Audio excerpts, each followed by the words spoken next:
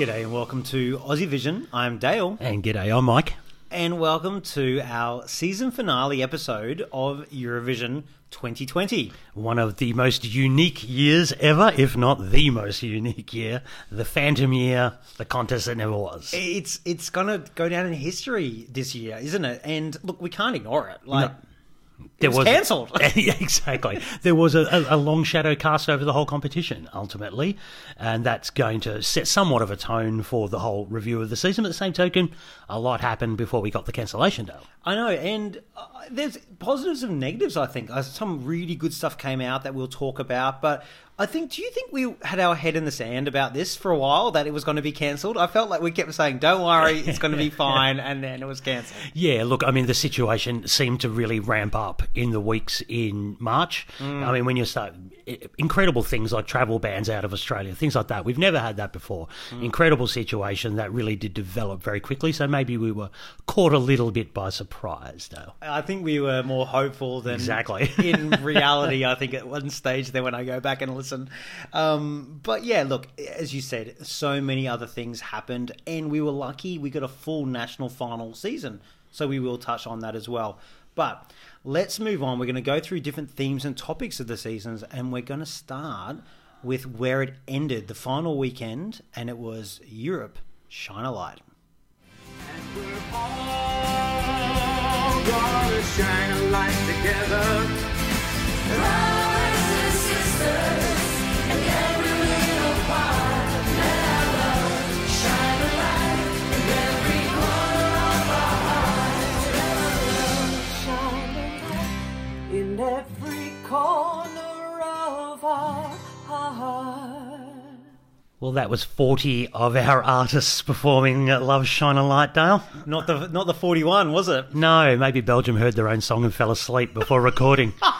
But yeah, shame that Hooverphonic didn't want to. It was a bit of a talking point. They didn't want to participate in that. Yeah, of course they didn't have to, but it just felt like it looked really bad. It was just them, didn't it? If it was 30 of them, they wouldn't have been so bad. Particularly if they're coming back next year. Yeah, I know. Like, what? I don't know why you would think that was a good idea, but there's anyway. There's been petitions in Belgium and everything to not have them next year. But look, it wasn't the only kind of criticism the show had, but I also think it had a lot of positives. So let's talk about some of the things that we actually liked about the show, Michael. What did you think was good about it? I mean, I think they were very fair in trying to showcase all the artists, talking to all 41 of them, allowing them to speak, even though, unfortunately, the tone was, we're going to get through this, and it maybe became a little bit somber hearing 41 people tell us how terrible the world is. They all had a chance to speak and give their perspective from their particular nation. Yeah. And I think it was a difficult situation to get a show right. Yeah. That had obviously been planned a long time in advance. The situation changed so much. So if we were still having hundreds of thousands of deaths in countries in Europe at that point, I mean, obviously it was still bad, but I felt like things were kind of in the more positive by the time the contest came, but could have been actually a lot worse. Like if you had, so many people die, you don't want to have this big celebration, do you? Exactly. Sorry you're all dying, but here's Verka Serduchka. Yeah. Exactly. It would be very difficult to find the right tone, and I think they tried to give it a bit of balance. And perhaps maybe when the show was prepared a few weeks earlier, it suited. Yeah, it suited the tone at the time. Maybe people, particularly in Australia, for example, where the COVID situation, we felt like we're coming out of it. We had a bit more optimism coming out around that time, and that's a difficult thing to judge. And look, I did think the Shine a Light was a really moving moment, and I think it was a good opportunity to see some songs performed in different ways, like Diodato, and Germany and Australia ourselves as well, in different ways. And I agree with you. I think it was good to see the artists shown. You could never show all 41 songs in full, because that was going to be impossible, and they did that in the week on YouTube as well. That's true. What about some of the downsides of it? It was somber. Yeah. And people tune in for Eurovision for it is a light entertainment program. At times it didn't feel very light, but I guess we're not in a particularly light situation for some parts of the world. So it just echoed that. Yeah, I just felt it wasn't really a celebration of this year's songs, more a kind of celebration of Eurovision in general. Yeah, I think they were trying to get the everyone coming together and that unity, and I think they did that. I think they were struggling with the light versus dark, and I just felt it went too grey and dark. Yes, you can't ignore how many empty streets in Europe do we need to see? The lighting up of monuments across the world was amazing. These moments were really unifying, and then there was others that was like, we're trying to escape what's happening, and I think you can bring to light what's happening with those wonderful things in the monuments and coming together without being... You don't have to hit us over the face with what's happening. We know what's going on. Yeah. So I think that's where they just struggled. And also maybe harking back to old contests. Netta's latest song, unnecessary. Duncan doing another... I mean, yes, he would have done that, but maybe singing Arcade would be better. Mons again? Like Hallelujah again. Yeah, like it just felt like that part was looking... They were trying to get this balance of looking back and looking current, and it felt like it was more balance in the looking back stuff. Yeah, I agree. Rather than maybe a positive looking forward type of thing, we kind of tended to look back and navel gaze a little, perhaps. Yeah, a little, but I did struggle. Yeah. I mean, here in Australia, I guess we did have our own show, Big Night In, on the Saturday night, and I think that had a completely different tone. That had a massive celebration and etc. So, you know, maybe it was up to the national broadcasters themselves to bring what they felt was tailor-made to their market. Oh, totally. I think a lot of national broadcasters really went for the fun and the celebration. Most did, from what I could see, Germany and Sweden and UK, and definitely us. SBS did an amazing job of Big Night In. We had a countdown, which the EBU couldn't do, obviously do, so that was a really good factor. Yep. They showcased all the top 20 in full and a good portion of the snippets of the others. And I loved when they went to the artists and they had a saying in their own language about the COVID situation that could sometimes be funny and sometimes be somber. And they got the balance really right. I've never thought about rabid sheep before, Dale, but now, thanks to Demir Kedzo, I am staying away from rabid sheep. And the sausages of death, was that Denmark? Denmark gave us the sausage of death. But there were wonderful touching moments. Diodato talking about his mother, I think. So it felt like a fun celebration, and I think it was well researched. And they had these really good things about, this is what Albania normally does, and this is what they're doing this year. It just gave really good context to the competition. It was a celebratory tone, which I thought was fantastic. And it was a really nice full stop for the season, a nice closure, I think, as fans to have. Absolutely. But there was a lot of other stuff going on during this period as well, Dale, and a lot of it generated by the fandom itself. Exactly. This vacuum of the contest missing enabled fans to really come together and do a lot of different contests and shows. And you know what? In those contests, Michael, about ranking the songs, there really was only one main winner. Hey, baby, I can't wait to know. What do you think about things? Believe it. I will always be there, so you can tell me anything and I'll listen. Well, yes, there's Iceland. Think about things from Dadi Freyr. And look, people pretty much chose this as their winner of 2020. Definitely. I would say from the fandom, Yes. it would have gone in a massive favourite, similar to maybe a Francesco Gabbani of 2017, perhaps, Dale. How did he go? So, yes, this, I think, would have gone in a red-hot favourite and seems to be the one that the fans resonated with the fans. Was it a lay-down misère for this to win? No. No, we always know that when you get to the lives, things change. But this was definitely up in the consciousness and in the mainstream consciousness as well. Definitely. You could just even, on my own Facebook feed of just regular people once a year's loving it. But look, it won the SBS Big Night In. No surprise from Australians, to be honest. Yep. It also won Eurojury, which is a contest that's been going for about 8 odd years, done by the Revoir team. They had over 180 musicians and other people in the entertainment business judging as a jury with a public vote. And you know what? It's probably the closest thing you do get to a jury, and they have had some really big hits about what they get right. Like even Isaiah doing very well with the jury was predicted by them, and they predicted the winner the last couple of times. So Iceland won that. quite convincingly. Well, actually by 1 point, so I'm lying. But in the jury, they won, and Sweden and Malta were up there, but overall, Switzerland and Bulgaria did well with the public. All what we would have said were pretty strong jury songs. Exactly. Yep. So, but on the Eurostream, another similar one by the guys at songfestival.be and a whole lot of other people, including us. Over 20 partners. Exactly, thank you. Iceland won that as well. So they beat Lithuania from Russia in that one. So Iceland was winning these competitions, but the OGAE fan poll, the fan song contest that happens every year, was won by Lithuania and not by Iceland. So it wasn't every contest, but I must say Iceland did dominate. There was tended to be the same group heading towards the top with all these kind of competitions. Mainly the top 10 was very similar, and you did have, as I said, like Iceland, Sweden, Malta, as you said before. The fan favourites were more like things like Russia and Bulgaria and Switzerland. So we had a good mix there. Australia, very much around the 16th to 20th mark. But still making the final, which is good. Oh, God, yeah. And also, because of that national final performance is what they were voting on. Emergency. But also, it wasn't just fan contests. There was a real nice celebration of Eurovision as in looking back in history. And Eurovision again, which came out of Rob Holly, who's a Eurovision journalist in the UK, and the lovely Ellie Chalkley as well, who was helping in the organisation of this, was a wonderful, wonderful thing that was put together. Yeah, what great way to unite the fans, great way to look back at the competition and enjoy classic moments that we were robbed of this year. So I think it really hit a chord. Yeah. I think some people who couldn't face up to the 2020 thing was really good to go, let's go back and watch 2016 and 1998 and 2009, like watching old contests. And I think they did a great job. And Eurovision itself, the song contest, got involved, made streams available, premiered them for this event. It was fantastic. And it was also 5 a.m. in the morning, so it was a real Eurovision experience for us. I think it shows that the fandom this year has been great at adapting to engagement and adapting to this new environment of content, etc. So it was really great to see, and it's come from these guys, come from a lot of places. It's been totally terrific. I don't think I've seen the fans and Eurovision itself be more connected.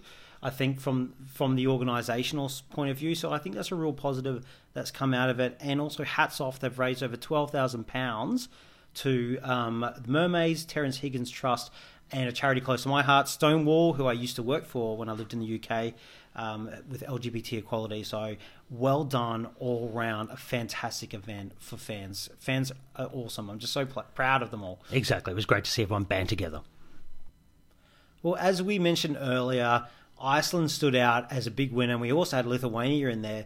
And I think that really summed up a bit of a theme that we saw coming through the song contest this year, Michael. And let's talk about that. And I think it was the year of the quirk. Here's a song as an example. Come to daddy. All you have to do is to be ready for some action now.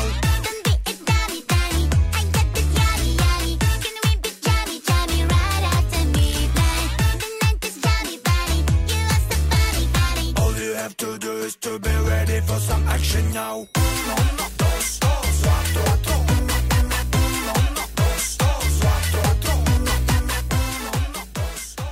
Well, it did seem like some of the big front-running pack were from the Quirky bunch, didn't they? They perhaps this was a year of an upbeat banger of a winner or something like that. We've had we had Duncan last year. We do tend to sawtooth these things. I'm going to agree that the Quirk was back, but I'm also going to say, and something I've heard before, it almost seems like delegations are kind of splitting. You can go for big televote song or you can go for big jury song. Because somehow it is very difficult to hit them in between. So, yes, let's go all out and try and do a Spirit in the Sky and win the televote, secure a good position. Or we can go, here, let's go with a really great jury song, Malta, secure a good position. So, yeah. Yes, I totally agree. And I think that's become more evident as we've seen the point split as well. I think when it's laid out there, go for it, get your big one. And I think Spirit in the Sky was a great example because I think so many people went for the jury in the last couple of years that this opened up this gap that we saw filled massively this year. 3 super quirky songs with 3 lots of really interesting, fun choreography, and I'll get to that bit in a minute. But we've hardly seen groups do well at Eurovision for a very long time. This fun, quirky nature thing, maybe toy as well, but for 3 of them to lead there, and you've got to say this dancing has to have some TikTok influence. Oh, for sure. For sure, the media, the influence of social media is such an important thing in the marketing of a song and the journey of a song into a contest.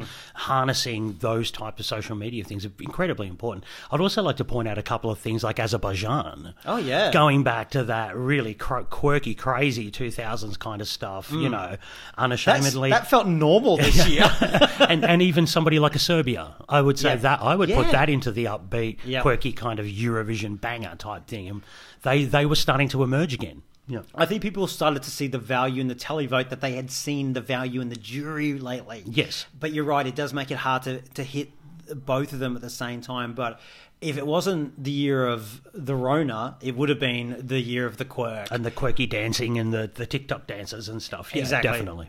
But, you know, all 3 can't win, so it could have left an open market for something to surprise Italy. But anyway, I think it was a really standout thing. Other than Corona, the quirkiness was a huge factor this year. Definitely. All right, well, let's move on and let's talk about our own country. This is Australia, and we need to listen to Montaigne with Don't Break Me. Don't break me. Don't break me down, down, down, down. Don't break me. Hurt me now, now, now.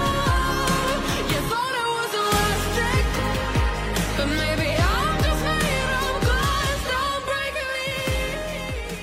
So this was our 6th year at Eurovision, Michael. Where did you feel like this song stood in our journey at Eurovision? Oh, I think it's very much in keeping with what we do. Modern, jury-friendly, but still very much brand Australia. You know, 2nd year of our national final. Let's talk about Australia Decides. I thought it was a terrific national final this year. We saw a bit more of an evolution for what we were doing in the diversity of type of songs that we had, the quality of the songs and the quality of just the general production of the entire show. I thought it really took a big step from what was a very, very solid start. I think we got the right winner out of it. And I definitely think Montaigne's song and her performance was a real step in that progression, very much so. I think it really melded together Australian pop music and Australian indie music together. It was a DNA written song from a Triple J, which is an independent radio station here. That just worked so well. And not only did Montaigne come and win, she also brought artists like Jaguar Jones and Tadiri with her. It was almost a trio. It was almost like, if you're all going to do it, we're going to do it. And there was this almost like this, you know, Three Musketeers mentality about it. You could even see that in the celebration, and I think that's such an important step forward. And it's such an event on the map in Australia now, because fans, we were talking to the Aussie Vision team today as a season finale, and they all had their favourite moment, pretty much 95% of them, as Australia Decides, either the event, the show, different elements of it, because it is such a great thing on the calendar. And it's an opportunity, I mean, we're a very large country with a very sort of spread out population, for an opportunity for everyone to come together in the one central point, connect, enjoy, and really celebrate, you know, not to be taken for granted down here, because it just doesn't happen very often. You're right, we're the size of continental Europe, so it's a wonderful, wonderful thing to have. And look, it is a shame we won't have it next year, Michael, isn't it? Very much so. I do feel. I felt like it was developing its identity and it was getting momentum. So I'll be honest, I was quite surprised that we won't be having it, and that we, you know, will be allowing Montaigne to return, because I think there's positives and negatives that come out of that. Speaking of Montaigne, we saw the production or the draft presentation from what she would be performing in Rotterdam. What were your thoughts on that? Oh, fantastic. I just think it showed everything that we do in Australia, that people maybe in Europe and other fans focus on our national final performance when you're talking to a very different audience there. And if you didn't learn from the big dress last year from Kate, I don't know why you weren't learning from the clown thing from Montaigne. Of course, we weren't going to go out with the same staging. And what she brought was this really modern dystopian. Oh, that hammer! I was just like, couldn't wait for her to bash it down. It was, and her movement was much more structured and close in, so it would have allowed the vocals to work. Yeah. And you would have been hearing the wonderful song that it is, and not focusing on a visual of the clown aesthetic. Yeah, I thought the presentation they were going to do in Rotterdam would have really worked. Showed what Australia's good at, and that's modern Eurovision. Yes. In our songs and in our Yes. presentation. Yes. It also struck a really right balance between Montaigne, the performer, and she has a strong identity, she has a strong point of view, and she wants to be portrayed as an artist in a certain way. Yes. Now, to marry that with what is a concept that's going to work for Eurovision, I thought they managed to find that balance really, really well. Yeah, and it's tough to do so because, you want the authenticity of an artist, and that has come through in Eurovision. People can feel that authenticity Exactly. through the screen. So if you go too far away, you'll lose it. But if you maybe keep too much to your own identity in a competition, it doesn't work either, because you need to kind of merge a little. And I agree with you; they got that really right. I think Montaigne's a great artist to have, and I'm really excited by her. And I think she's the type of artist that Australia will get their first ever win with. I think it will be someone a bit quirky and representing indie music. I do think that's where we're going to finally get our big win. Will it be next year? Who knows? I am disappointed not to have Australia Decides. It would be wonderful to have a show of some variety, a song for Montaigne. Australia Decides, song for Montaigne. Early February, keep that weekend on the map in Australia. Don't lose that. Even if it's a studio-based thing where she Yes. performs 4 songs and Australia Yeah. votes for it, at least that ownership of choosing the song still comes with it. Yes. Even if we're just choosing from the one artist. Oh, 100%. We're not going to the Gekek again. There's no way we can do that because it's not going to work. But a studio would work. Even a reveal of a song would work. Do something along those lines. Fans in Australia need it. It is on our calendar now. All right. Yeah, I totally agree. Can I actually bring up returning artists for 2021? Of course. I think it's an interesting one at this point. We do have 18 names that will be returning. Do you think that's a good thing, Dale? Do you think it's a bad thing? What do you... Oh, jury's out, Michael. I must say, jury is out. I think I understand for some who particularly had some very strong artists. Like, let's get them in again. Let's keep it there. But I think a lot of them that were definitely chosen were from internal selections rather than national finals. Yep. And I think they will still bring something. But it almost feels like we're going to have we're almost going to have the legacy of this year overshadowing next year. So I really hope we have more artists new than old. I want it to still feel like a new. It's not a reset button. I think it's a half reset button. I'm in two minds about Yeah. it, because I think what works for Eurovision is bringing through new, fresh things every year. We see a whole different palette. We see a different tone come for every competition. And this is basically dragging out the competition over 2 years. Now, I'm going to be somewhat controversial here. Brace yourself, Dale. I'm going to use Samantha Tina as an example, okay? Samantha Tina, this was her 9th attempt. It finally all aligned. She had the song, she had the performance, she had everything, all right? She failed 8 times. She's coming back next year. She's going to have to hit it twice in a row. Yeah. You know what I mean? Like, she was right for the situation, the right song, the right time. I don't think it's not everyone's going to be up at the same level next year. You know what I mean? Does that make sense? No, it makes sense. I always put it to an athletic situation, like what happens if you were the best runner this year and actually get injured and you're really terrible, but you're just going to go because there's sympathy? Yeah. Because it is a competitive thing, and I see where you're coming from, because the stars need to align for you to go. Yeah. And you don't want to go as like, well, I'm just going to have to come. And it also puts a lot of pressure on the artist. Yeah. And Montaigne has spoken about that, and I can understand how that feels. You're expected to say, oh, I'm in isolation, I'm going to come out with the world's greatest song. No, you're in isolation. You're bored and as confused as we all are. And as an artist, for your own creative part of it, yes, I can commit to 6 months of a journey, create the song, create my performance, showcase that. All of a sudden now it's an 18-month journey. That's a lot. People can get stale on that as well. And then from a creative side, that can become stale as well. So I think it's coming from a right place, and delegations going, yes, you've earned the chance. We will give you that chance. Whether it all cooks up right, and the dough doesn't fall flat by the end of this time next year, could be another case. Because it's different. Sometimes the ones that are selected in national finals, I think it is aligning. The other ones, maybe internal, is like, I want that artist. Yeah. Let's find the song for that artist. Fair enough. And so I think that's where, I think it works a bit better for Montaigne, because I think we would select an artist like Montaigne generally, rather than, it just happened to align for her, with the right song. No, I agree. Now all the Samantha Tina stands will be... No, I mean, I think she's wonderful. You know how much I love her. But I see your point. I definitely see your point. And we've got to keep things fresh. Totally. That's what Eurovision's about. Yeah. New music, new entries, new artists. And I don't know.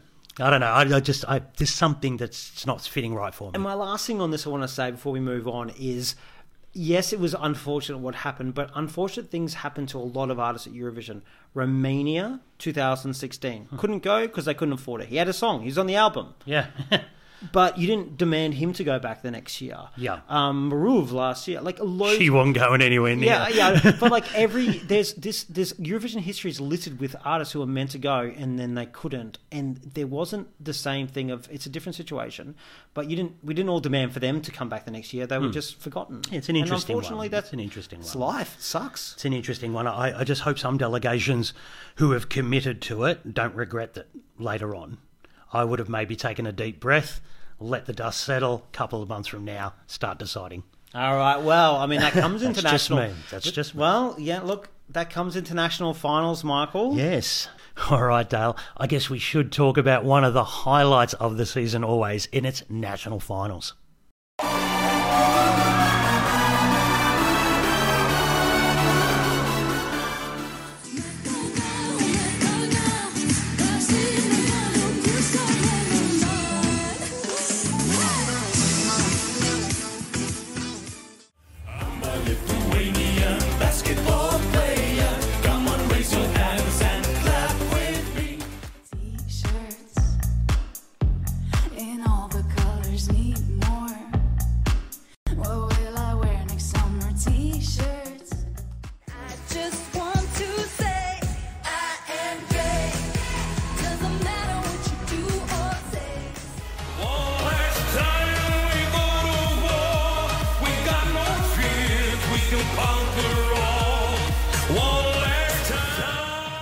People tell me I'm a fish.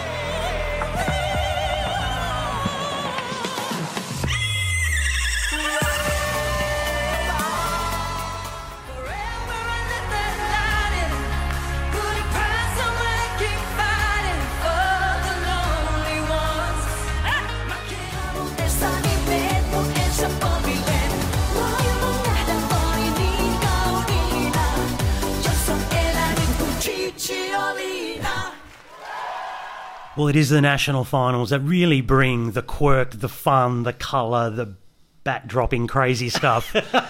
I'm going to start a little bit. I think it was an interesting national final season to start with. Number one, we had a lot of casualties go. A lot of the big nations, for example, didn't have national finals. France, Spain, UK and Germany all went internal this year.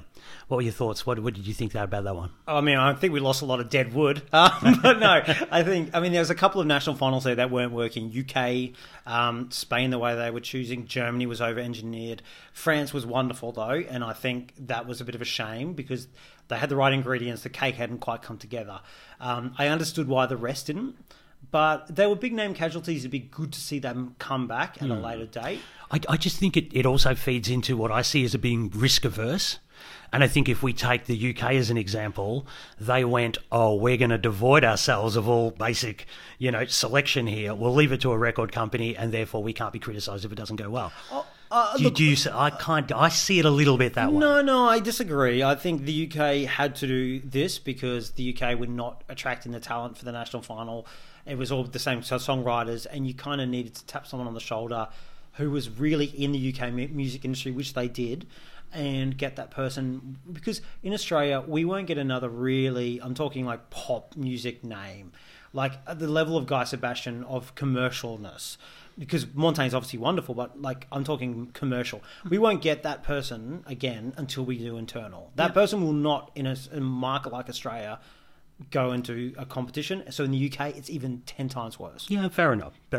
Shall we talk about some of the national finals that went really well this year? We can't go anywhere without talking about Lithuania. It was the probably surprise national final of the year for its quality and its quirk and etc. What were your thoughts on that? Well, you talk about stars aligning. I did not see this in a million years. I mean, we half would joke about Lithuania, the length, the bonkeredness, the pretty poor quality of songs generally. But wow, I mean, the semi-finals were a bloodbath because there were so many great songs. I would have sent about 5 songs to Eurovision. It was brilliant. Yeah. I would almost say the national final of the year. I can't believe I'm saying that. Exactly. Look, I want to talk about another one that I thought was really good. Only a small national final. Finland, I thought brought some real interesting stuff this year, and it was good to see them come back from some internal selections, etc. So I thought they really shone this year. Oh, really, really strong quality overall. Nice to see UMK in that same format it used to be in. Yep. I'd love to see it. It was really strong as well. Yeah. One I'm going to touch on quickly here because I think they tried something which ended in a complete mess, but let's talk about Norway. I thought it started off, obviously, the 60th year of Melody Grand Prix. They did try to do something different. It ended up being quite the schmozzle in the end as far as, voting and stuff goes. Did it work for Norway this year or didn't it? I'd have to say overall it didn't, but I like their ambition. Yeah. I like what they were trying to do. It just felt really long. and unnecessarily And long. also because, let's say with Scandinavian music, you don't get a lot of diversity. Mm-hmm. So I think in that way, I kind of felt like we were getting the same stuff over again, while in some of the more kind of interesting eastern states where you have long national finals, you get a lot of really weird stuff and different music genres. While I felt like we were getting the same kind of like sea shanty ballad, pop girl, yep. Kind of, maybe tenor or someone classical. Oh yeah, singing. yeah, or Barry Manilow, yeah, and then one other sort of act. It was like one for the oldies, one for the young'uns, yep. one for kind of Eurovision, and one for a bit of a traditional fare. And we saw that week after week, which was a little bit. I would have maybe chuckled the sea shanties in one, chuckled the pops in another. Can you imagine the preview? What's this week? Sea shanty week. And then it all came down to this massive national final, which was wonderful. And then the voting, all that collapsed.